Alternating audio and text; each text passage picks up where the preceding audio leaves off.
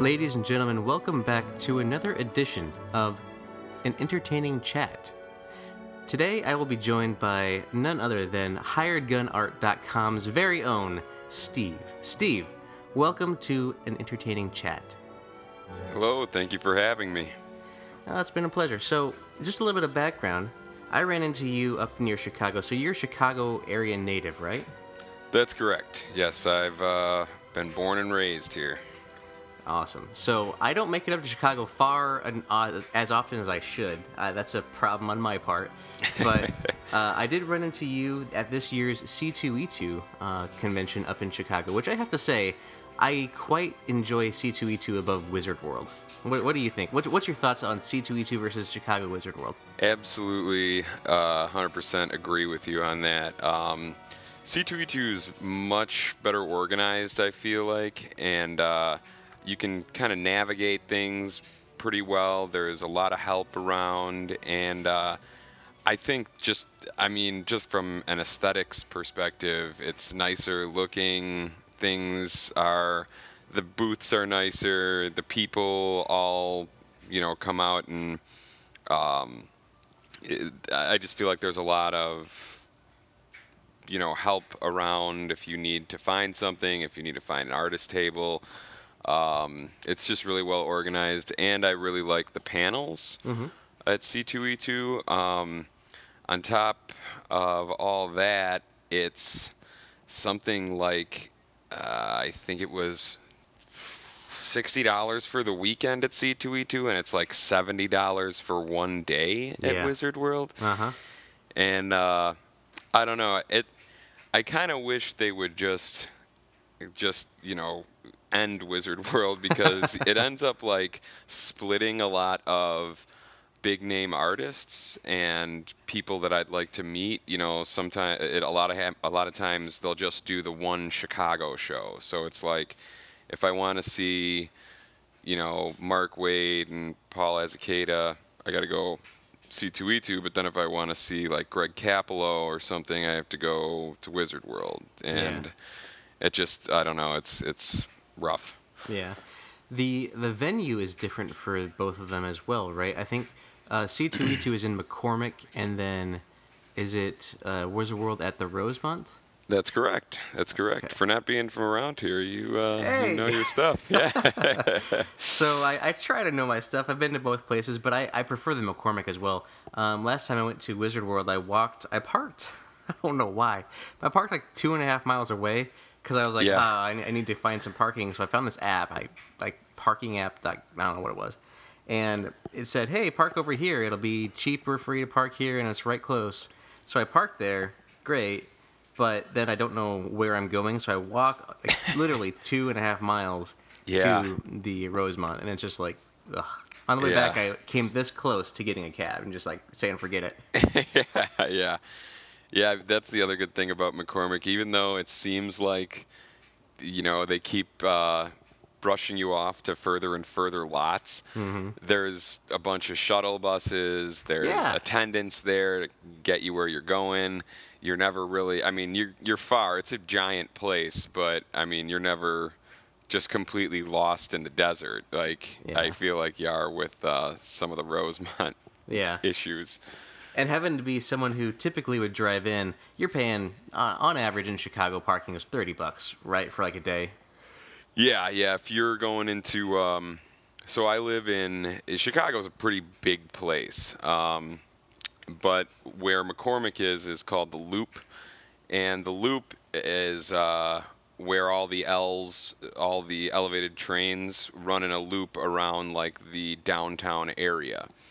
So if you get into that area, $30 is real easy to spend on parking. I live out on the west side, and it's not so bad. You can find some free street parking or pay the box for like $2 for 3 hours. But yeah, if you're going into Chicago and you have a car, I would either figure out how to use public trans or get some comfortable shoes. Yeah, exactly. Either way, you're going to be having to try to figure out, either spend a pretty penny on parking or use some smarts and figure out how to use public transportation. Right. What I did this last time, this is the first time I've done it. I should do it more often, but I rode the train in from. I caught it at Pontiac, Illinois, and rode Okay. it up and got off on Central Station or Union Station, right? Yep. Yep. Union Station. And then not maybe a block away, there was a C2E2 shuttle stop, and so Perfect. I was able to hop right on there and get right in. It was excellent. Nice. Yeah. Yeah. That's the best way to do it. I mean, I can catch one of the L's just right from my house and take it right in, but that wasn't always the case. I used to have to park like the rest of everyone, and it can be a pain. So let's get to where we bumped into each other. I believe we were waiting in line for some beer, which is typical for me. I don't know Yeah, about you. definitely. Definitely waiting in the Revolution beer line over there. I love that they're the beer sponsor for them because that's like one of my favorite beers. They're from Chicago, and I really like the stuff they put out. And they do a special one for C2E2 called Galaxy Hero that you can't really get any other time of the year except for at the convention. So yeah, that's where we ran into each other. Yeah, and the beer was good, but I think our conversation was better. Yeah, yeah. So basically, you showed me your comic that you had, which is Career Suicide. I think it's like the first half of an issue, if I'm not mistaken, right? That's correct. That's correct. So tell me a little bit about your inspiration for Career Suicide. So I work at an IT company. Oh, really? Yes, I do.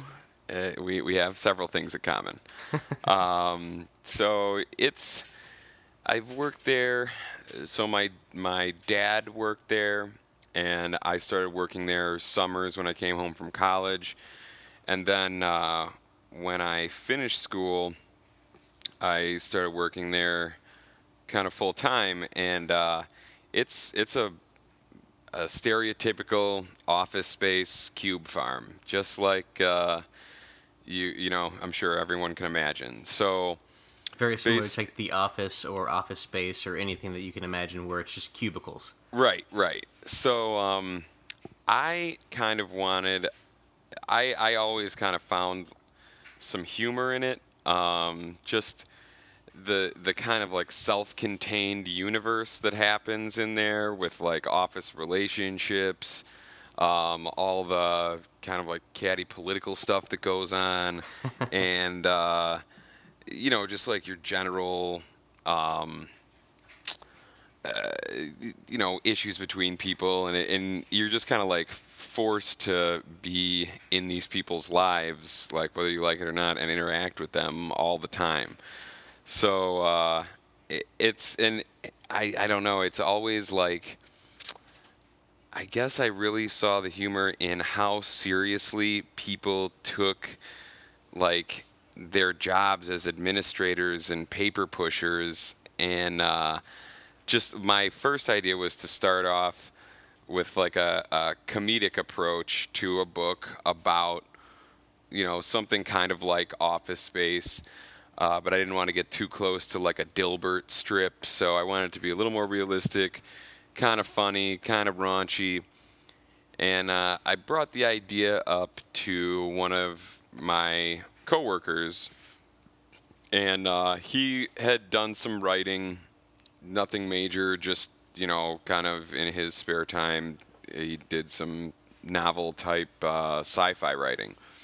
And he said, I'd love to write on it. Would you be willing to do that? And I said, sure. You seem like you know what you're doing. It's one less thing for me to do. And I really just kind of wanted to like throw in my 2 cents on the plot points, and I wasn't really too excited about writing dialogue and writing out the way a comic script is written, writing out what I already knew how I was going to draw. I didn't want to write, we're in a living room, so and so sitting here, but because I already knew how I wanted to, see that in the drawings.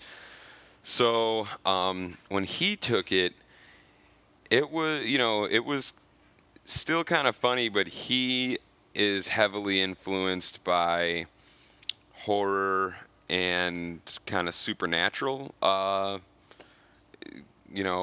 media, let's say. And he kind of took it in a direction that I didn't really think of it going there. but it ended up being, now it's kind of turned into like Office Space meets Dexter, something like that. Like it's definitely gotten a lot more horror and a lot more violent than I thought it was going to get, but I'm on board with it. Like, I like drawing that kind of stuff. So It makes it unique too. yeah. So that was basically the inspiration. Was, we worked in a place that was like that, and then we just kind of started talking about like what how could this be, like, if it was turned up to the most extreme side of the spectrum, how crazy could we get this? Or like, we wanted to, so we started going like, do we want it to be something that could exist in the world, or do we want to just go crazy cartoon, like anything goes? And I think we settled on something closer to it could be real, but it's just one of those things where you got to suspend your disbelief a little bit. Well, so you kind of have some background now as to what influenced you guys to create the story, right? So when did you decide we're gonna do this? We're gonna actually get this thing printed and made. It's gonna be something that's gonna be tangible. Well, I think that was always the goal. When we first started about it, when we first started talking about it, right away I was like, I want to do a comic book, and so we already knew like that was the goal. And then we got a table at Cake, which is the Chicago Alternative Comics Expo, in 2013. And once they gave us a table, it's not an incredibly large show or anything. It's in the gymnasium of the center on Halstead, and they just set up a bunch of tables. I think there's, back then, which is 2 years ago, they had probably about 150 creators, and this past year, it happened over the week of like June 6th and 7th this year, they got in like another 75 creators. So it's up to something like 225, 230. Oh, wow. And they have panels, but it's I don't know, it's, if you've only been to larger real deal pro comic cons, it's a much different experience to go to a kind of like self-published independent Comic-Con, because it's just, I mean, some people are printing their books off their printer at home and stapling them together, or it's just people that don't necessarily have professional publishers backing them. So you really get to see passionate creators at these things, because it's just like they just want to get their book out. And a lot of it is like Fantagraphics will be there, Drawn and Quarterly, it's a Q name, I can't remember. Quimby's? I'm sorry, I can't remember. But there's like a few, they're kind of like Thinking Man's comics. Not so much, you won't see a lot of like superhero stuff. You won't see a lot of the more mainstream plots that you think of when somebody thinks of mainstream comics. So it's really interesting. You get to see people that have some really great ideas, great stories. I really liked it. So that, getting the table at that convention gave us a hard deadline to have something done. Mm-hmm. So that really pushed us to flesh out whatever we wanted to flesh out. I would have liked to have had a full issue to bring there, but we were tight financially on the printing, and I hadn't finalized all the artwork at the time. So we just said, you know what, we'll do like a kind of like a teaser issue, and hopefully that will get people into it, and we'll have them hooked for when we finish the book. So the book's finished now. I'm actually doing a show next weekend called Space, which is something similar to Cake, but it's in Columbus, Ohio. They need to make space cake. Just Yeah, take together. Space Cake. Yeah. Yeah. So we're doing that next weekend, and we're going to have the full first issue, which is about 24 pages. I think the one you have there is like 12. And then the second issue is, I think I have 2 pages left to color. So hopefully we'll get that first issue done in front of people next weekend, get some traction, get the second one in front of them next month. So So that was my question too. So in this issue I have, which is the special cake edition, as it says on the top right hand corner, it's all black and white. So I was wondering if that was going to be kind of your aesthetic going forward, or if you were going to have it being colored as well. So the new issue, I liked the black and white. I really liked the way that The Walking Dead was able to use it, and I think that you can do a whole lot with it, and a lot of books kind of, I think, lean on their coloring a little more than they should, and I don't know, it can be like distracting from the art. It could be, yeah, you're true. So I just wanted to go with that, and this new issue, like the first Cake issue, well, really all of issue 1 is just like the one you have there, is just, it's either black or white, no tonality. There's no grays, nothing in there. So with this issue, I really felt like that was missing, because if you just do black or white in frames or in pages where there's not a lot of darkness, it looks too flimsy. Like the line work just doesn't have enough weight to really like get you moving around the page, and it doesn't give what I want to give with the art. So with this one, I wanted to do a lot more gray tones, and that's pretty much what I've done. It's not just black and white. I've used a lot of like cool grays and like sepia tones. So this will actually have to be printed in color to get all the different shades and tones and stuff that I did with this one. It's just, when you start printing in color, Costs go up? yeah, costs go up. But I just kind of said, screw it, because I don't want the quality of the book to suffer because I might not have enough money to print it. Just make the book as good as I can make it, and try to get some funding when it's made. The Field of Dreams approach. Make it and they will come. And they will come. That's right. So, Ray Kinsella. Exactly. So it took a little bit of I guess you could call it a leap of faith, but you've got the comic to the way that you want it to be at this point, because you have the coloring the way you want, you have it really fleshed out, and you're really ready to let everybody see it at this point, right?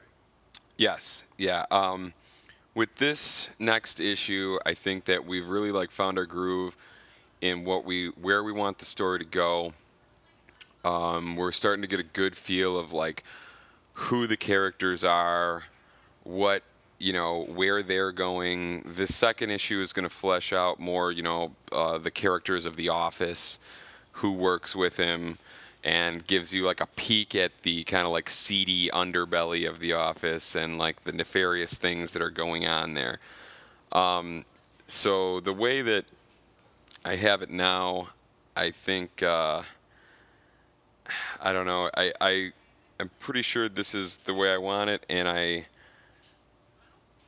think that we can we're going to use this as a platform to pitch going forward. The book that's coming out next is the best iteration of it, and if we're ever going to bring it to publishers, this would be the one to show them. So I think that with this one, we're going to put it all on the table, so to speak. Yeah. And, you're an artist, right? So I think it was maybe Lucas who said art is never finished, it's just abandoned, right? Right, right. So you can always go back and just say, oh, I could do this, or I should do this little art here, maybe this line, maybe make it a little bit more what your vision is. But you have a vision in your head, and it's just so hard to try to put that on the page, right? Yeah, Just, yeah. And the other thing that I'm wrestling with this is like I started this book 2 years ago. I'm just finishing the second issue of it, and in the meantime, I've learned a lot. Even though like when I drew the first book, I thought like this is the best I can make it, and now I look back at it and I'm like, wow, I can't believe it looks like this. uh-huh. Like I once I see the quality of the art now, it's so different and like jarringly different when you see the two issues next to each other. But it's like, I can't do anything about what's already done. I'm not going to go back and redraw the entire first issue because I feel like I'm a better artist now. I just got to keep moving forward. And I feel like there's several books and several artists where you can kind of see the artist's progression in their talent and skill and know-how. You can see how their experience is affecting the quality of their art, and I think that's going to just have to be the way it is with this book. Right. I mean, and you talk about, your art getting better, and that's true with any artist. You think about it. Like Michelangelo didn't start out by painting the most majestic screen ever. Right. Not screen, Right. But so, I mean, everybody has to start somewhere, and it really, to those who study the art, obviously they can see the inspirations and what you come from, how you learn, and how you progress along the way. And it really just adds to what you're able to do and bring forward and what you think you'll be able to do in the future, really, doesn't it?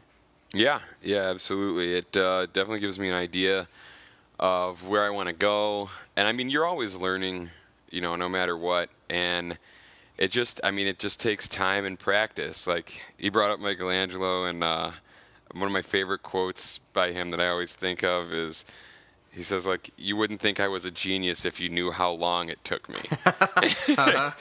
So, I mean, I think about that a lot, too. It's like everyone has to learn. Everyone, is going to take some teaching, and everyone has to practice all the time. So I kind of take comfort in that, and you just got to move forward and do your best. Yeah, and like, for instance, the podcast that I do, right, is just like, from the first episode till now, it's like, you can hear the differences in the quality of the units that we have, the editing, everything else, and just the way we talk.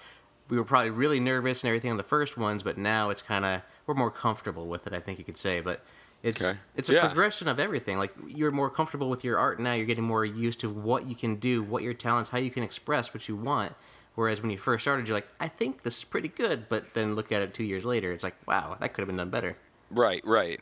And I mean, we actually did, me and my writer, Frank Provenzano, we actually talked about, like, should we go back and, like, totally rehash the first book? And I'm ultimately just squashed it, like, no, I don't want to, because it takes a good while. I mean, if I can concentrate wholly on my artwork, I can maybe get 2 pages done.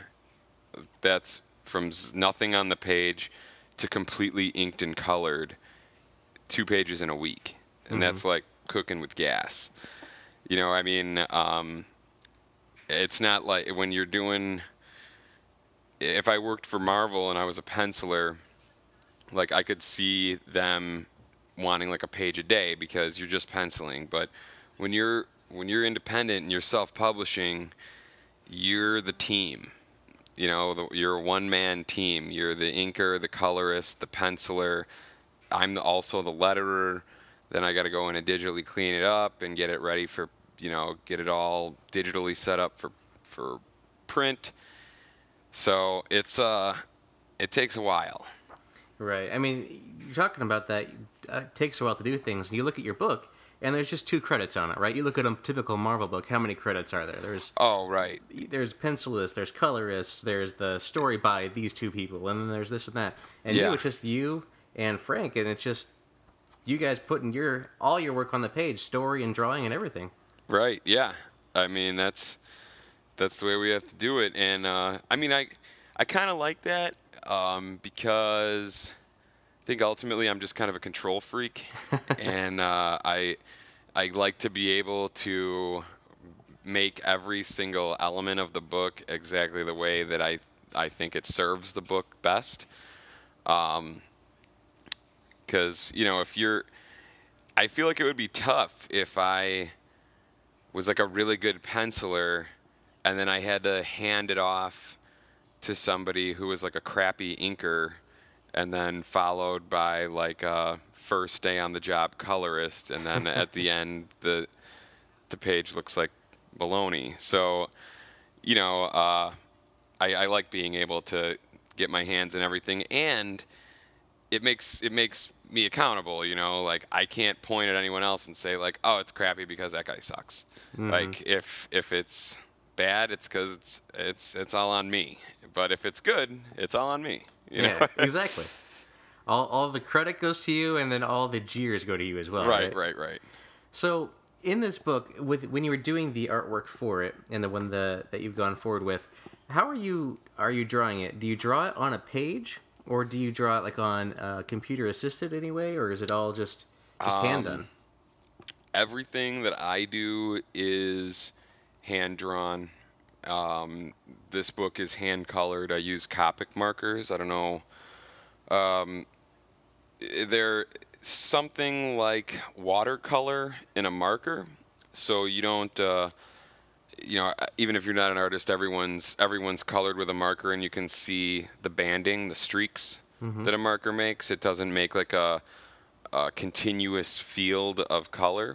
Kind of like a brush has its strokes. Right, exactly. So these kind of markers, they are able to give you that continuous field of color quality, and you can, keep going in and darken areas and whatever. But back to what you were asking, I do everything hand. The only thing that I do on the computer is letter,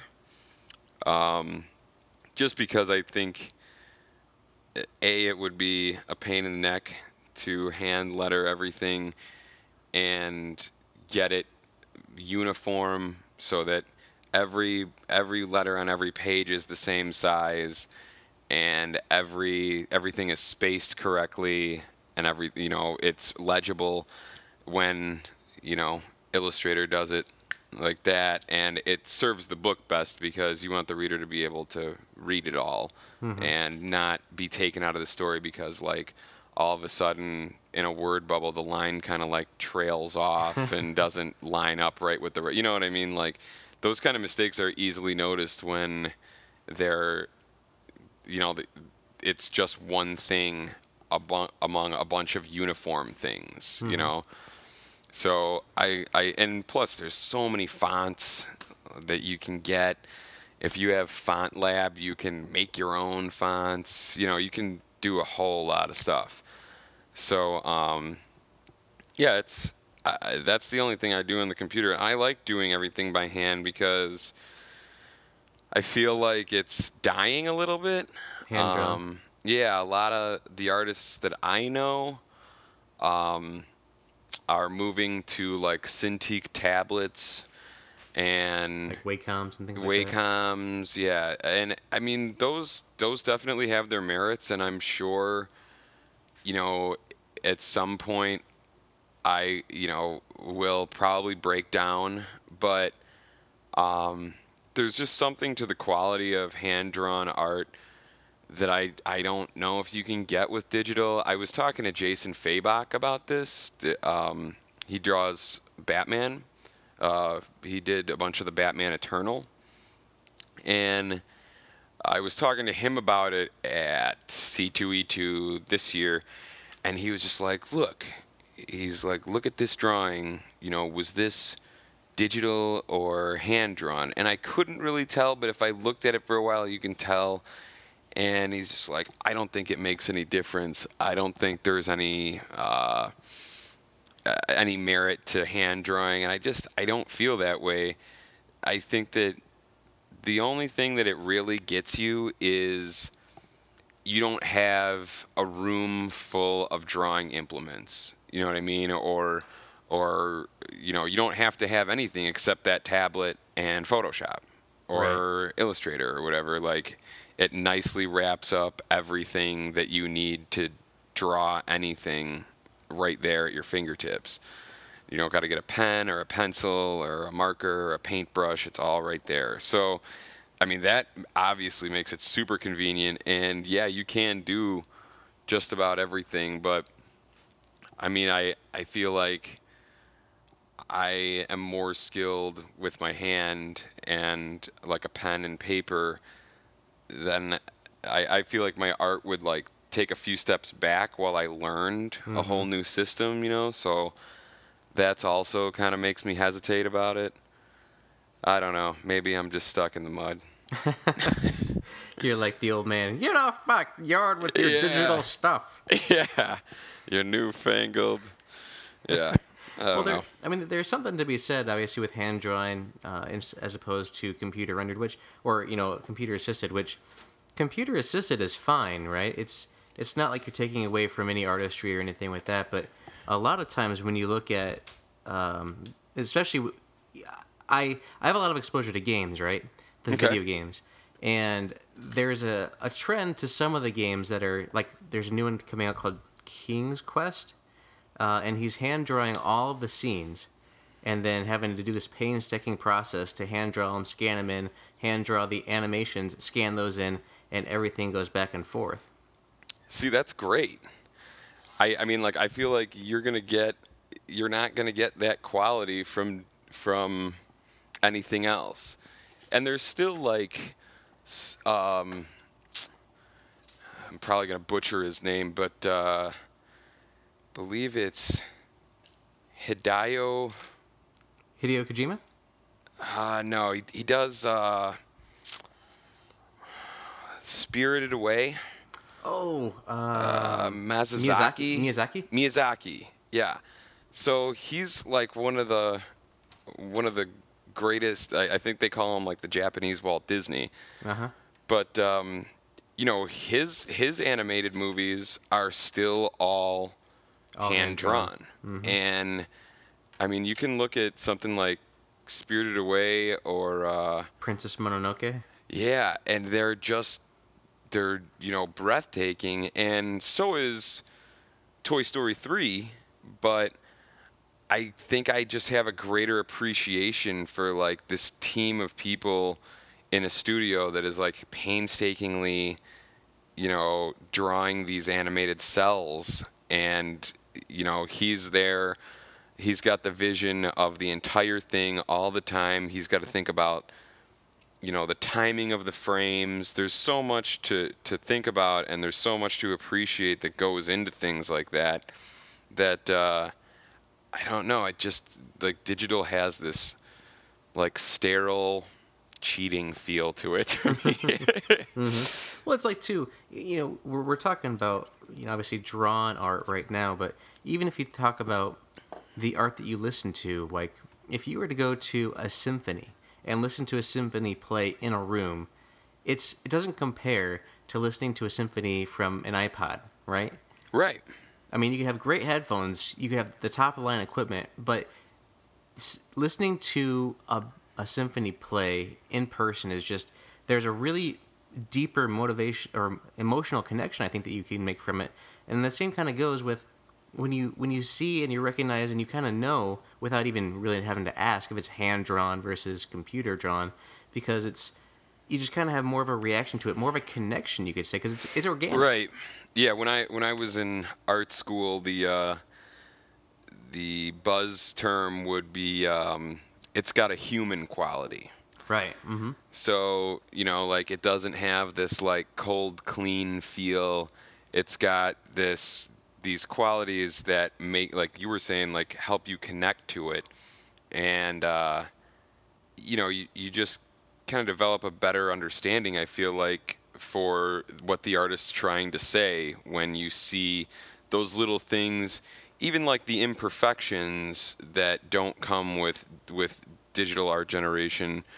Those little imperfections, it makes you feel like you know a little about the artist, or you are experiencing a special little bit of that piece of artwork that just wouldn't be there if it was created with a computer. If Picasso had a computer, we wouldn't have Picasso. Right, right, exactly. Or and on top of it, it's like I have these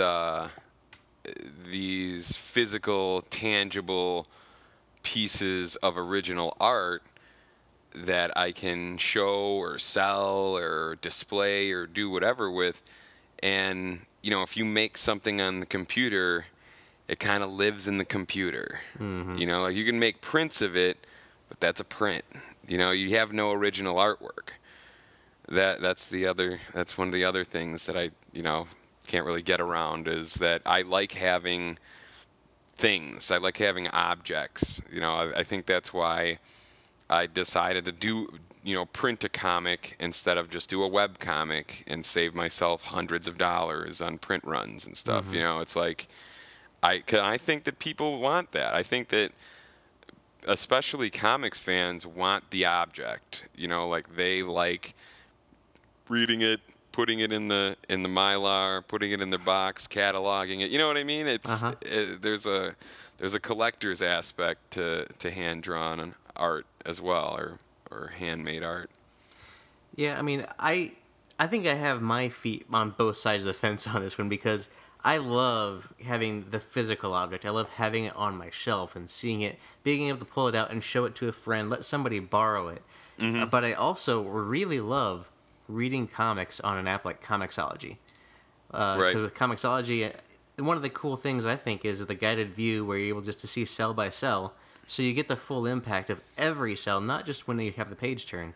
Right. But and I mean, like, I'm with you on that, because there's no way for me to not to keep the reader from seeing the entire spread when they open a page, right? So it's like you can't really get that element of surprise like you're talking about, going single frame to single frame. And a lot, like Comixology and comic book reader apps, some of them can throw in cool little animations, little sounds. There's a lot of added qualities that you can't make a book do.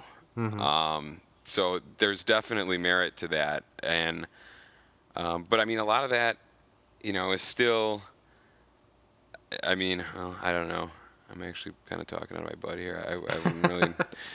I wouldn't know. I was gonna say that a lot of those are probably still, drawn by someone's hand, and then Right. you still read them on the computer. But I don't really know what the numbers are on that. Right. I'm sure there are still comics that are hand drawn that are digitized to be able to be distributed digitally, because I mean that is a growing market. If you look at sales and stuff like that, right? Is that everybody has some sort of smartphone or tablet, and everyone likes to have something to read from time to time. So maybe they want a comic. So Right. it's a good market to tap into. But I really, like you said too, collecting the comics. Like I'm collecting, or at least trying to, collect all the Star Wars comics that are coming out from Marvel now, right? Oh yeah. So I thought you were going to say Secret Wars, and I was going to say I'm sorry. No, I haven't. I decided that I'm going to wait for the trade on that when it comes out. Yeah, that's a good move. But I'm getting all these individual comics, and I love, getting them, putting them in the protective sleeve, and just getting them out there. But the really cool thing about that is, with that in particular, and I think a lot of different Marvel ones may do it now actually, is that you have the ability to redeem a digital code. So you have your physical copy, and then you can get the digital to read on Comixology or wherever. So that's what I actually typically do. Is I get it. I have the joy of collecting it, to put it in there, put it on my shelf, and say I have a display of it. But then I also have the ability to pull it up on my phone and be like, "Yep, I want to download it now and read it while I'm on a plane." Because I'm not going to take a comic with me on the plane. Right. So it's an evolving market, but really I think when you look at hand drawn, like you said, it could be a little bit of a dying, possibly, art form, because it is an art form. And we know different art forms tend to go through iterations, right? You look at people who prefer vinyl to CD or anything like Right, that. right. And So there's all I different think, qualities. yeah, I think that there's always going to be, there's always going to be people who appreciate, like you said, vinyl's a great example, a certain style of art or a certain way to make art. But yeah, I don't know. I mean, I also think too with like uh, the new kind of generation of artists are gonna probably learn on Wacom tablets. I think I didn't go to school to necessarily be a comic book artist, but I did go to school to just be like a two-dimensional artist. I did like painting and printmaking, and a lot more kids were getting their computers out and doing like painting in Photoshop and not even taking those kinds of classes and stuff. So I don't know. I would be very sad to see it go, but I think it's still a long way off. Yeah. I mean, like, there will always be people who try to keep it alive, and that will do a good job at keeping it alive. And I want to continue to see it because it'll be one of those things that just kind of. I don't want to see it go. You know what I mean? Mm-hmm. So. Yeah. But let's kind of try to shift gears just a little bit if you want. What do you, as far as the comic books go, who's your favorite that you like to listen or like to read? Any particular artists or particular books that you like to read? Let's see. Right now, so I somebody who's kind of new that it just seems like everything I read of his is great is Justin Jordan. He's a writer. He does the Luther Strode comics. I don't know if you've seen any of those. It started with like I think the Legend of Luther Strode, and now it's become the Legacy of Luther Strode. He also does Spread, and he also did some stuff for Dark Horse that I can't remember right now. So I love him as a writer. I love let's see. Let me think of a classic writer. I used to love Spawn. So Frank Miller's? Frank Miller, Todd McFarlane. And then as far as artists, I really like Trad Moore and Paul Azaceta, who does Outcast with Robert Kirkman. He's great. He also did Dead Body Road with Justin Jordan, and just draws a car chase scene like nobody I've ever seen. I mean, just like the movement in it is amazing. And I don't know if it's because like I'm a sucker for Spawn, but I love Greg Capullo, who did most of the art for Spawn, did like over 100 issue run on Spawn, and he also did all of the New 52 Batman with Scott Snyder. Okay. I really love the way that he draws like the human form, and he's really super uber detailed. He was one of the people that made me want to be better and like be a comic book artist. So, yeah, he was a big one for me. What was the first comic that you read? The first comic I read was Spider-Man versus Wolverine. It was 1988. Might have been 88 or 85. I can't remember the year that it came out, but there was like this tiny little comic shop called the Hodgepodge in my neighborhood, and it always seemed like it was like hours from going out of business. And go in there, and they just have all these back issues that they were trying to unload for like 10 cents a quarter, like grab a handful and give me $1 type of thing. Mm-hmm. So yeah, we would get, all these kind of weird mismatched comics.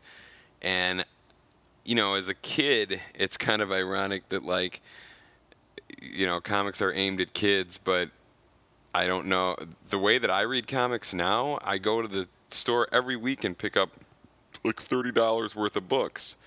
And I don't know any kid that has $30 a week. If you had $30, that was like you just had a birthday or something. Uh-huh. So, and comics are so much more expensive now than they were back in the 80s. And it's like I have one buddy who has been going to the comic shop with me for like every week for the past 2 months and just never really did it before. But since we both work together and I'm going on my lunch break, he just went with me. So he decided to start collecting comics when Secret Wars started. The new Secret Wars. Mm-hmm. Okay. And I was like, I don't know, like if you know what's going to happen here, but there's going to be like a main line, and then it's going to do like 1,000 offshoots and one-shot standalones and all this baloney, and you're going to end up, in a web of things to buy and follow. Did you show him how Civil War, how that storyline was, and how? Yeah. I tried to help him. I tried to show him, and he was just bound and determined. And now he's like, every week that we go, he's spending like between $50 and $100. Good Lord! And I'm just like, dude, I mean, good on you. I love comics. I'm never gonna tell someone not to buy comics, but it's just. Those kind of things always just kind of upset me. I feel like it's just like a money grab for Marvel to like suck people into things like that. Like I love the structure of like Image books where it's going to be a 6-issue run. Like they might bring it back, but like I know I'm going to buy this and I'm going to be done buying it in 6 months or whatever it is. Like there's an end in sight. I don't read too many books that are just like open-ended arcs for them to just do whatever with, because it's a perpetual second act, right? So you're just kind of like rehashing stuff. What can we do now? And it kind of starts taking originality out of it, because you have to do what's been done a bunch of times to like keep the characters going. You got to kill off a parent or a wife or something, and it's just like I don't know. I feel like you can tell more original stories when you're able to end it, cleanly, and just put the character to bed. Not necessarily kill him all the time or whatever, but just conclude the story so that I know that I'm working toward a payoff. Right. So if you read, whatever it is, Spider-Man, Batman, it's going to be like they have to reinvent the wheel constantly, and it sometimes just gets repetitive and tired to read. One of the most recent books that I enjoy, it was a very short series. It was part of a bigger series, but this particular run was only 3 issues, was part of the Flashpoint paradox, or the Flashpoint series.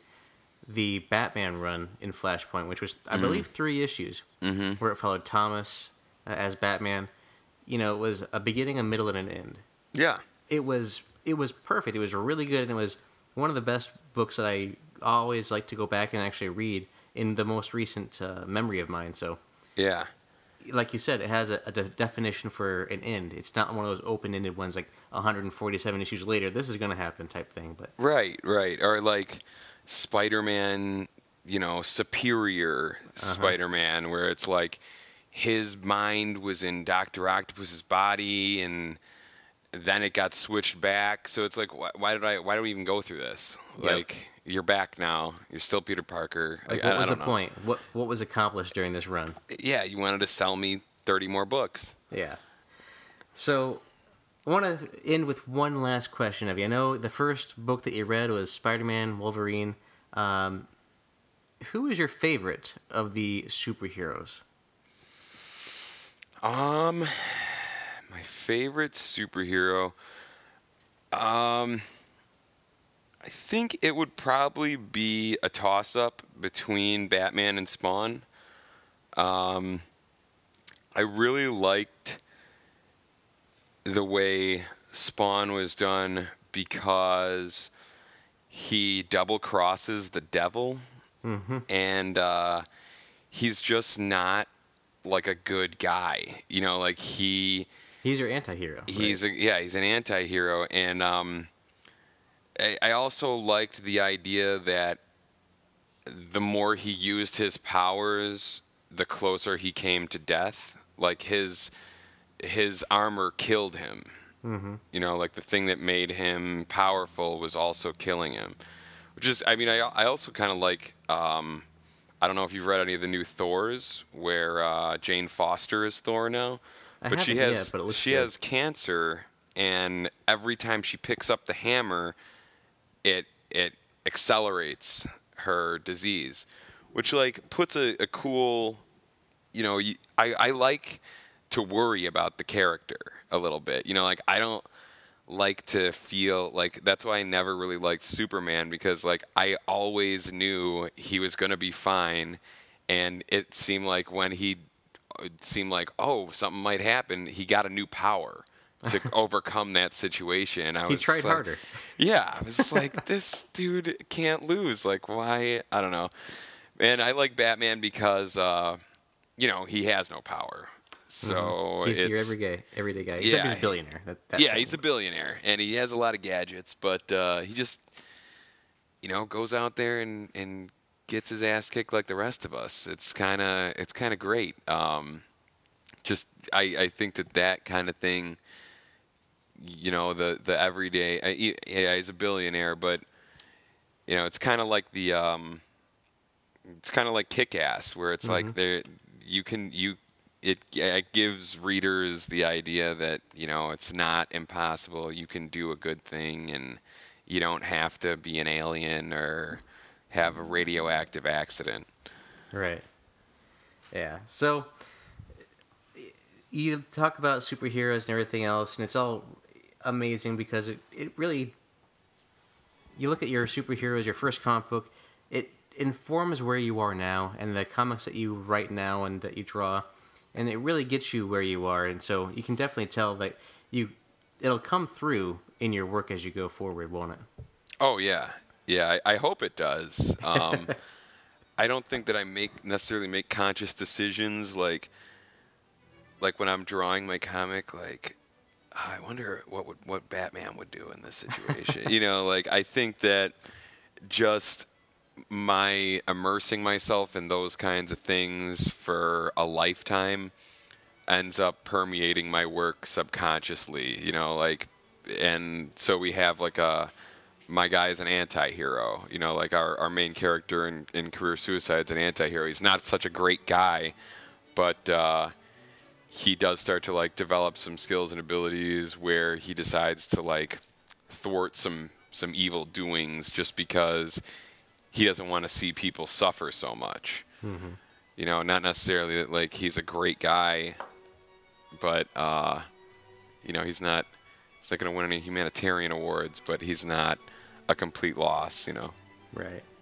Well, Steve, I would like to thank you for coming on and just having a little bit of a chat with me. Again, the comic is Career Suicide. You can look for a full edition on that at Space, right? In Space, Columbus? yeah, Space in Columbus at the Fine Arts Center in Columbus, Ohio, next weekend. Awesome. And if you want to get in contact with Steve, how can they get in contact with you? So my website, hiredgunart.com. They can bug me on Twitter at SteveJoeMan. And I also have an artist Facebook page, Steve Mancione, Mancione. Excellent.